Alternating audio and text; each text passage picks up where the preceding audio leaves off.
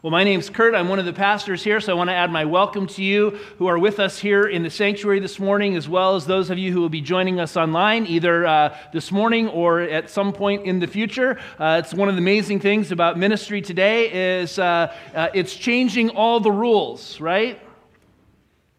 And so we are spending time, and today we're wrapping up our series on emotionally healthy discipleship, because in this season we're recognizing that the church is not going to go back to the way it used to be, and yet we don't really know exactly what the church will become, but we know that in the midst of that, one of the things that we can ensure that we can work on is that we can work on ourselves.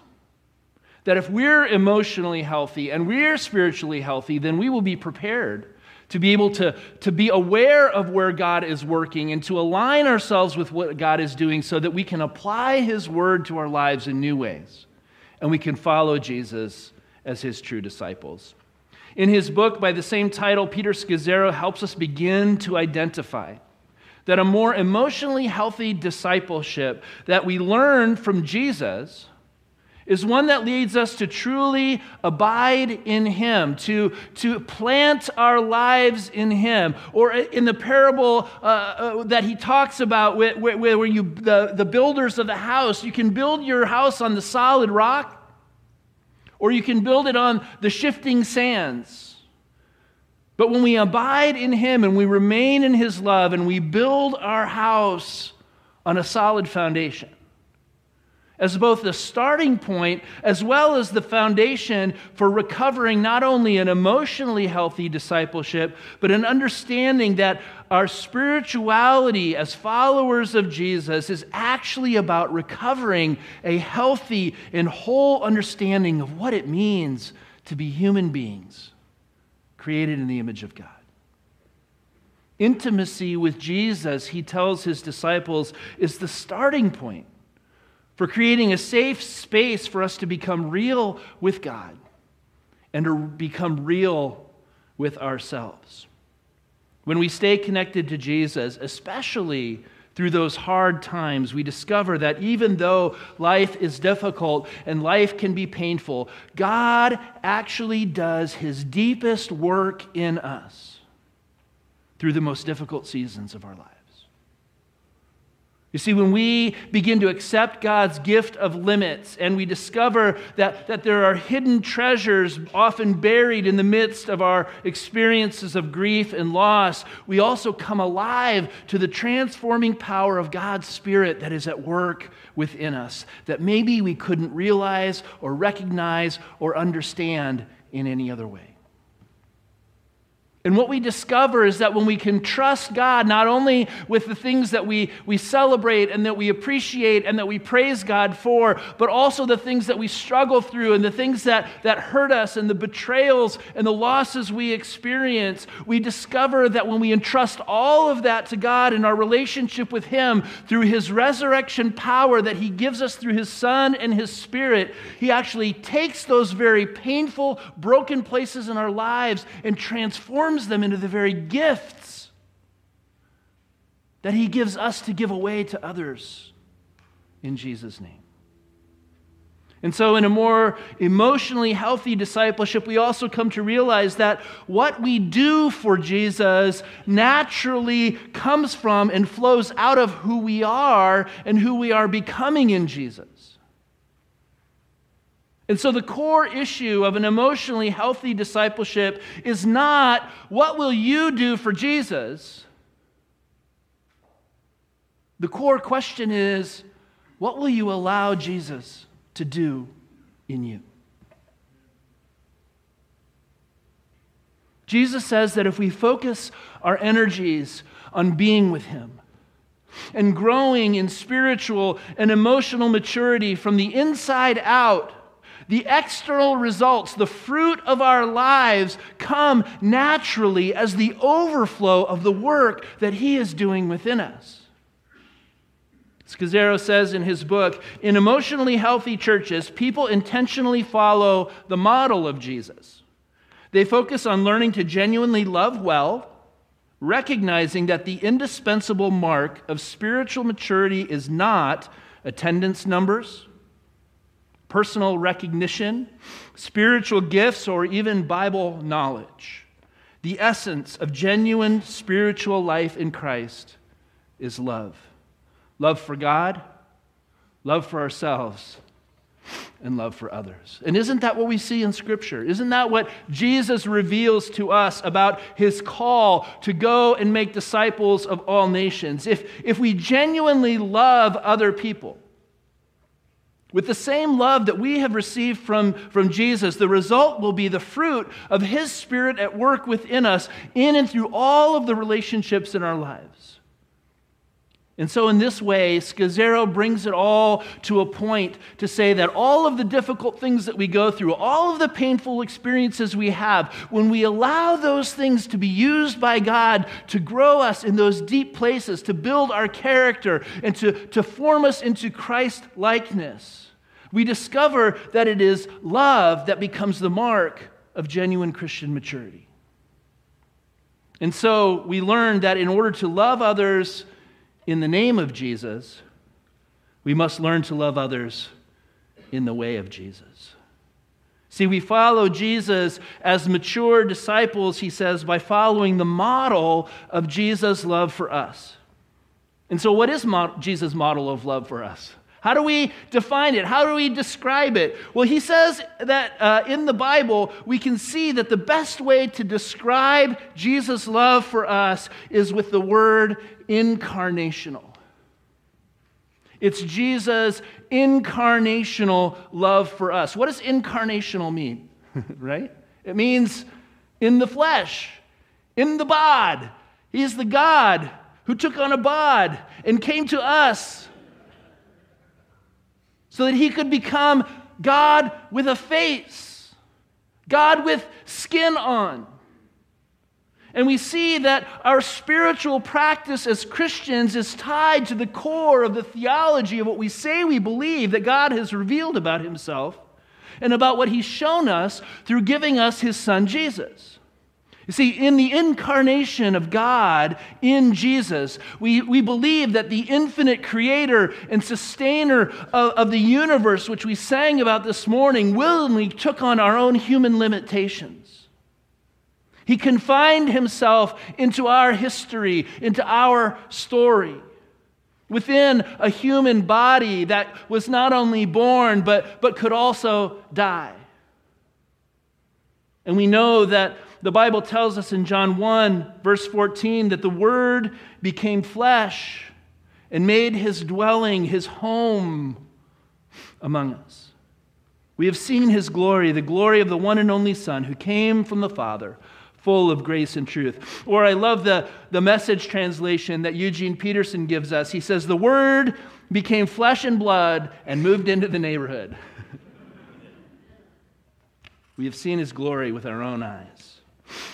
You see, in Jesus, God entered into your world and into my world in real, concrete, raw, physical, tangible ways. God knew that there was no better way to show human beings about his love than to become a human being and to love us in our human ways, right? In our human life, in a human body, physically, spiritually, and emotionally.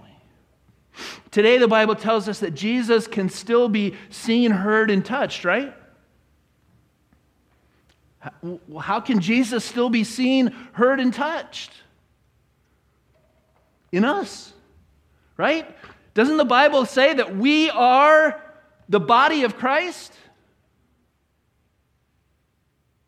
Do you believe that? Or is that just poetic language? What does that actually mean for us as his followers? Are we really the place in this world where Jesus continues to abide and to dwell and to make his home through the power of his Holy Spirit? Because the next point that Scazzero makes is that we are called by Jesus through the power of his Spirit at work within us to be Jesus with skin for other people. That's a pretty high calling, isn't it? To be Jesus for somebody else. Well, I can't be Jesus. I'm not perfect, right? I'm not good enough to be Jesus for somebody. I mean, I can't give my life for the world. Well, you don't have to give your life for the world. Jesus has already done that. Right? It's not our job to go and save the world. Jesus has already made the ultimate sacrifice. He died once for all people. What he invites us to do is to now live in that love and to carry out that love in the same way that he modeled it for us. It might be like someone who's called to be an international missionary, right? If you're going to go around the world to be a missionary to someone in another culture, you have to leave your own home and leave what's familiar to you and your own culture and your own preferences and maybe your own foods and your own way of doing things, and you have to enter into a whole new culture. And you have to learn to live in a different way and in a new way. And you move into this new culture not to criticize it and judge it and say how wrong and awful it is, right?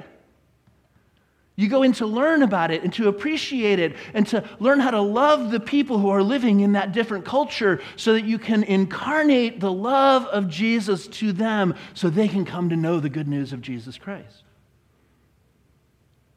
Men and women, it's possible that in our understanding of an incarnational model of love that Jesus reveals to us, that we could say that Jesus calls each one of us as his disciples to become missionaries to one another. And what do I mean by that? Is it possible that Jesus is calling us to recognize that within each one of us there's an entire universe of experience and reality that sometimes nobody else knows? And that it requires somebody who's willing to leave their world and enter into our world in truth and in grace in order for us to experience the truth of what the Bible teaches.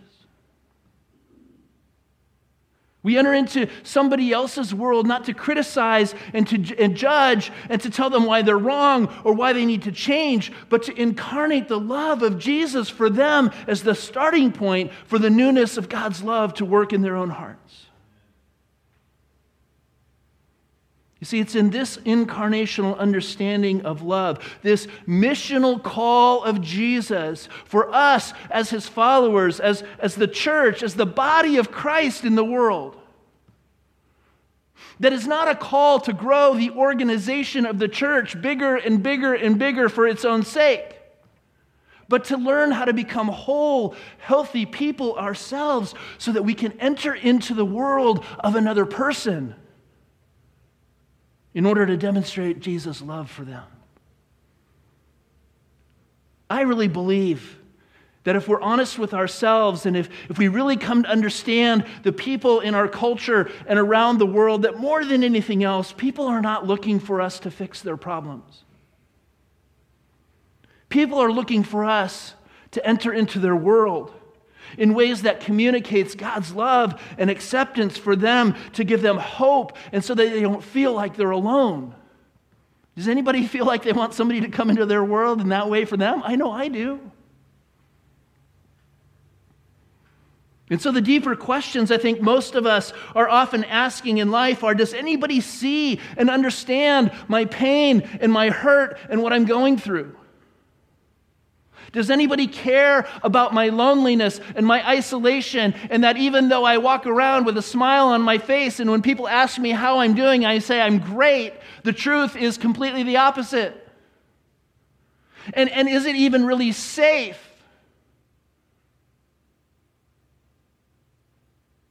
to be honest and to let somebody into the truth of my world without being criticized or judged or rejected? You see, in order to grow as disciples of Jesus, Scazzero says we need to learn how to love other people incarnationally, in the same way that Jesus demonstrated his love for us. And he takes us back to Scripture and he says one of the best pictures that Jesus has given us of what it looks like to live and love incarnationally in practice is when he wrapped a towel around his waist and he stooped down on his knees and he washed his disciples' feet. You remember that story? John 13, he begins in verse 1. It says, "It was just before the Passover festival. Jesus knew that the hour had come for him to leave this world and to go to the Father. Having loved his own who were in the world, he loved them to the end."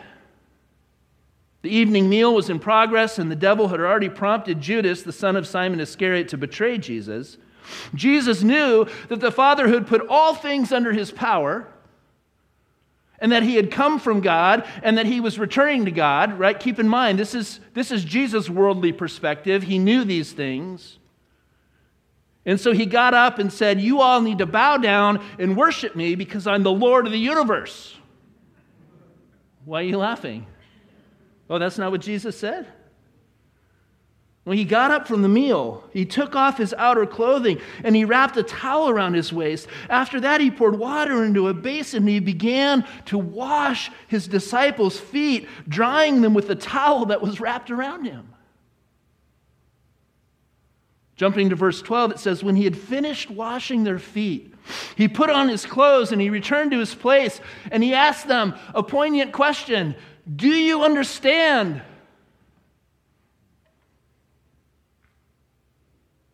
Do you understand what I have done for you?"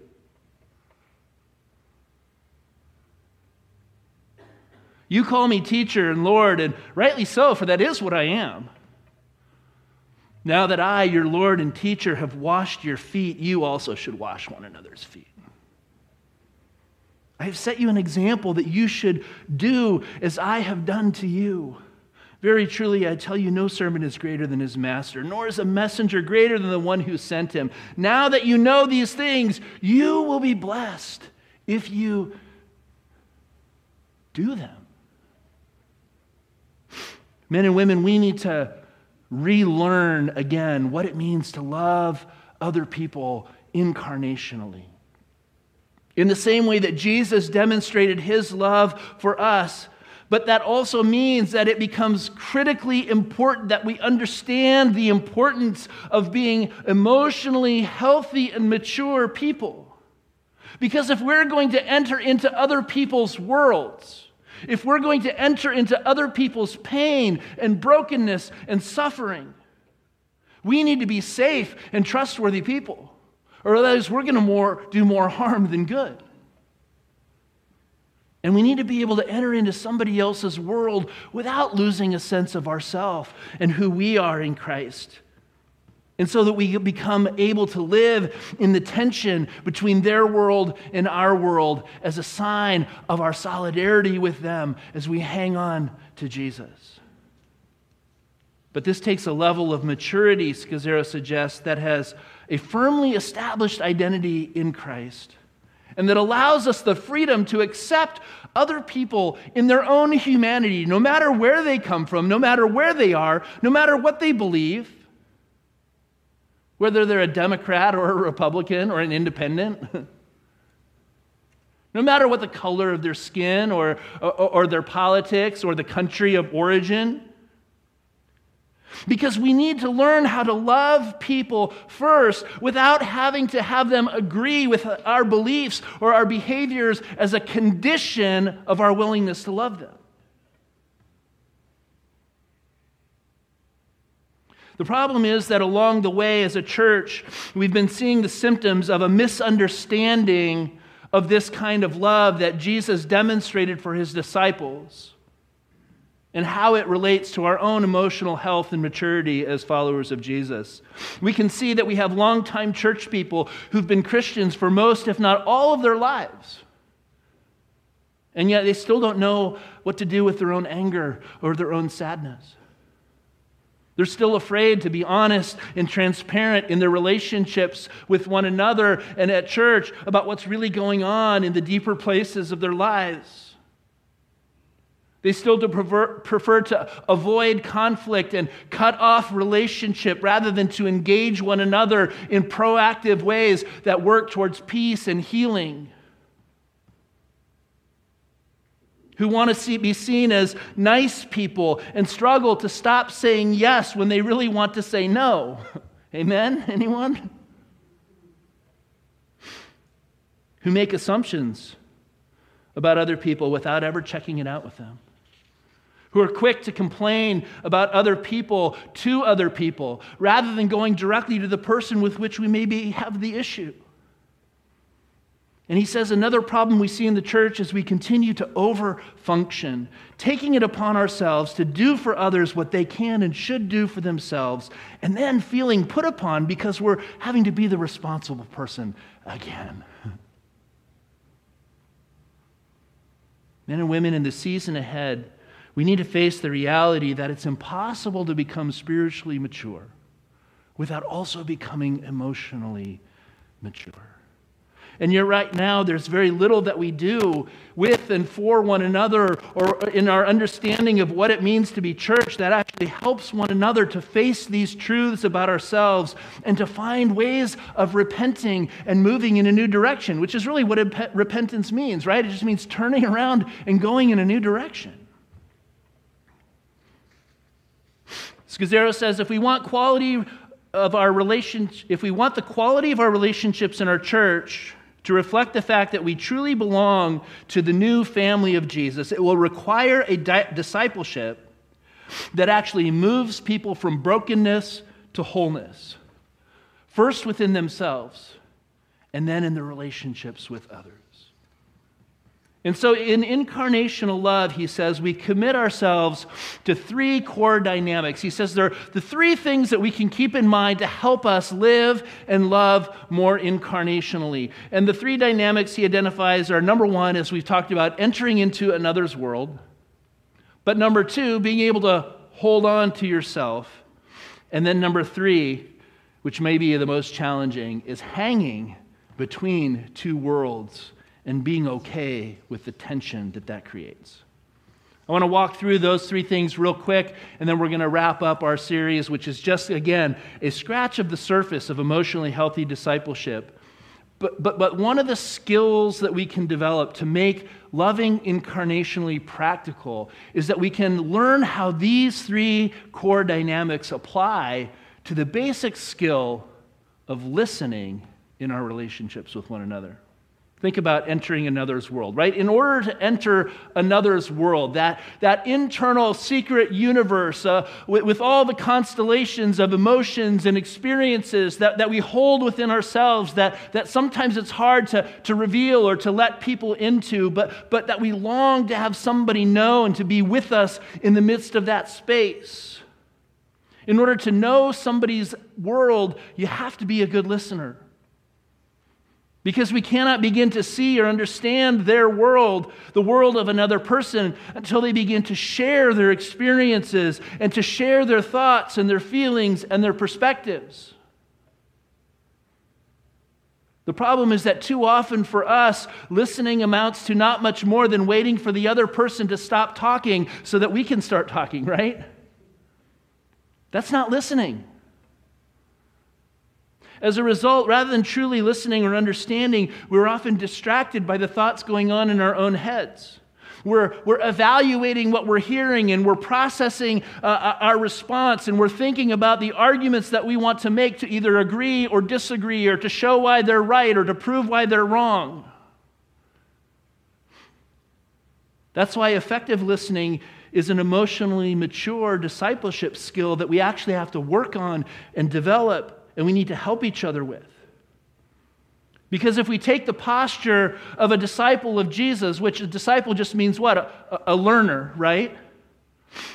It means that we are open to allowing God to use our interactions with other people to teach us about where He's wanting us to grow and to mature and to move in ways that we might not have understood before. But if we already know all the answers, and there's nothing more that God really needs to teach us because we've got it all figured out, we enter into our time of listening to other people and entering into their world already closed to the presence of the Holy Spirit and what God might want to do in our interactions with the person that we're trying to listen to.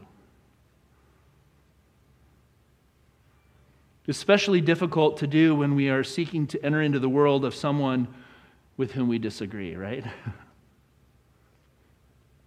But if we're able to follow the example of Jesus and imagine When we come into a conversation with another person, wrapping the servant's towel around our waist and stooping to wash somebody else's feet. Ew. Who would want to do that, right? We're more prepared to know what it means to love incarnationally, like Jesus did. In order to love and to listen in this way, we have to be mature enough to also not be threatened by their perspectives and their opinions and their differences of their preferences and what they believe. We don't have to defend ourselves or prove anything to them. We can simply be present and to love them because we know who we belong to and we know where we gain our meaning and value from, and we don't need for them to change to be like us. We can simply be present to them and love them as they are. And so that second dynamic of holding on to yourself was another dynamic that Jesus modeled for us, right? Jesus was able to love incarnationally because he knew how to hang on to himself, right? Jesus knew who he was. He knew where he had come from. He knows where he's going. That's what it says in verses 3 and 4, right? Let's look at that again. Jesus knew that the Father had put all things under his power. He knew his mission. He knew what God had called him to do. He knew his status with the Father. And that he had come from God. He knew his past. He knew his history. He knew where he had come from. He knew all of the things that he had suffered and gone through, and the temptations in the wilderness, and the loss of his loved brother Lazarus, and all of the brokenness and the pain and the rejection of his own people who didn't love him or accept him as their Messiah. He knew where he had come from. And he knew where he was going. He knew that he was heading back to the Father, and that in the end, his return back to a unity of love with the Father was his ultimate destiny. And because he knew where he had come from and he knew where he was going, he could take off his outer clothing and wrap the towel of a servant around his waist and stoop to actually love his disciples incarnationally. Jesus had a solid sense of his own identity. He knew who he was, and he didn't need other people to affirm that or to prove that. And so he could enter into the world as a servant to others, because he had nothing to defend and nothing to prove, and so he was able to be fully present without losing a sense of himself. Scazzero says, if I don't know myself, the only self I have to offer others will be a false self. Ouch. Do we really know ourselves? Are we really being ourselves with those we love the most? In your marriage at home, are you able to be your true self? Or are we presenting false selves, never really entering into the world of our spouse to show them love incarnationally because of the fear of judgment and criticism and rejection? Parents, how do you think your kids feel about your love for them? Are we able to love our kids incarnationally, just loving them for who they are, without feeling like we need to correct them and change them and manufacture people that are just like us?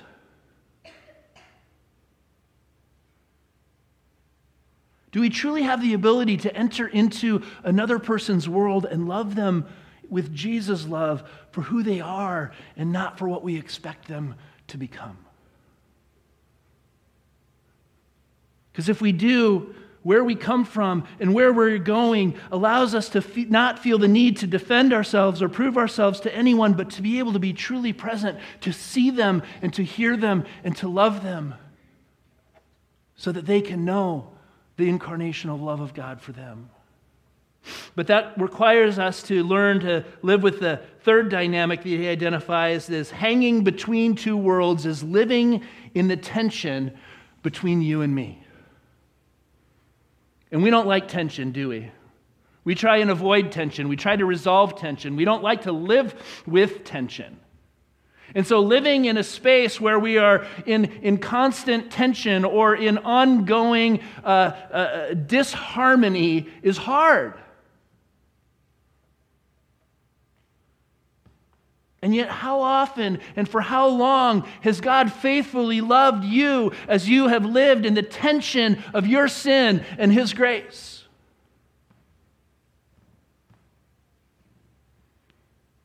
How many times has God forgiven you and said, it's okay, I love you, and dusted you off and picked you back up and washed your feet again and said, you're already clean by the word I have spoken to you. You don't need a whole bath. You just need to let me serve you and love you so that I can change you from the inside out. But why is it so hard for us to live in that same tension with the other people around us? Why do we not have the same ability to have that faithfulness and that grace to love people in spite of our differences and in spite of our disharmony and in spite of our conflict? Because we don't like the tension. We want to have control over our relationships so they all line up. So we don't have to work at it. It should be easy, right? And yet Jesus, in His entire life, as we read the story of His life with His disciples, lived between two worlds, between heaven and earth. He left His perfect world, it tells us in Philippians, to enter into a place where He would be misunderstood and persecuted by those of His own people, where He experienced rejection and suffering on a cross, where He literally hung between the two worlds of heaven and earth so that we could know God's love for us. While we may never hang on a cross literally, Scazzero says, we cannot love incarnationally without embracing the cross of Christ in our own lives and experience some form of death of self so that we can love others the way Jesus did. In order to create a safe space for others to be themselves, to be who they truly are, without judgment and without shame, the unconditional love of God requires us to be mature and healthy within ourselves so that we don't need them to be anything for us, but we can truly be a servant to them. To live in the tension like Jesus did between two worlds takes a depth of character within us that can only come from allowing God to do His work. It takes a level of self-understanding where we have held our pain and our suffering and our emotions before God long enough for Him to do His healing and restoring work so we have a solid foundation of our life in Christ. And we're not looking to other people to complete us or to meet our needs or to tell us that we're okay. And that kind of identity only comes as we enter into and identify with the character of the Jesus who suffered and died for you to show you how much He loves you. Accepting the pain of the limits of our humanity and the limits of our own perspectives and our own preferences and our own opinions in order to make room for the perspectives and opinions of others, even if we don't agree with them, is a picture of incarnational love. It's an incarnational love that is willing to live with the tension between you and me. Now, that experience, that tension we've talked about can be experienced with our friends here at church, or at home with a spouse, or with our kids, or with a sibling, or with a coworker at work, or a neighbor that we live next to, or with a person from a different culture, or a different race, or a different religion. But in the same way that Jesus said that a student is not above the teacher, and a servant is not greater than the master, we too must follow the pattern of the crucified Messiah to become willing to die to ourselves so that others might live. Because in Jesus we see the Lord of the universe who humbled Himself and stooped to wash His disciples' feet and to refuse to accept the values of this world and to claim that people could grow in love for God in a way that did not translate into an incarnational love for other people. The religious leaders of Jesus' day knew their Bible backwards and forwards. right? They practiced spiritual disciplines probably more intently than most of us do. They worshiped faithfully in the temple, but they were defensive and judgmental and unsafe to be around. And sadly, Scazzero says, so are many people in our churches today. See, in calling his disciples to follow him, Jesus' priority was clear. You know where he wrapped this up for them? Let's jump to verse 33 of John chapter 13. He says, "My children, I will be with you only a little longer. You will look for me, and just as I told the Jews, so I tell you, where I am going, you cannot come. A new command I give you, love one another. As I have loved you, so you must love one another. By this, everyone will know that you are my disciples if you love one another." I mean, he has spelled it out in plain English language, even though it was originally in Greek, and he probably spoke in Aramaic. He has spelled it out in plain English language. And yet it is so hard for us to understand how to apply these truths in our lives, in our relationships with one another. And what Scazzero is trying to help us to understand is a big reason for that is we haven't done the internal work to become emotionally healthy and mature human beings who can love in the way that Jesus loved. And in Jesus, we see that love expressing itself in practical ways of entering into one another's world is the mark of what spiritual maturity really looks like. And so loving each other in Jesus' name, especially those with whom we disagree, with those with whom we are currently in conflict, with the people who drive us crazy. And we all have a few of those, right?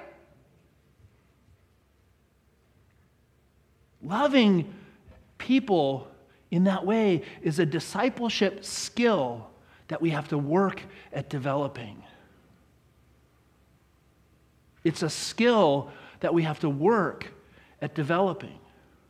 And if we don't have any place to learn that skill and to be mentored by others and to be coached in how to do it, we are simply left to our own devices to try and figure it out on our own. And naturally, in our own humanness, it doesn't come naturally to us. And so unless we've miraculously had the benefit of healthy parents or a healthy church or a healthy community who have helped us to know what it looks like to be emotionally mature in our relationships with people around us, most of us are just kind of hunting in the dark to try and figure it out.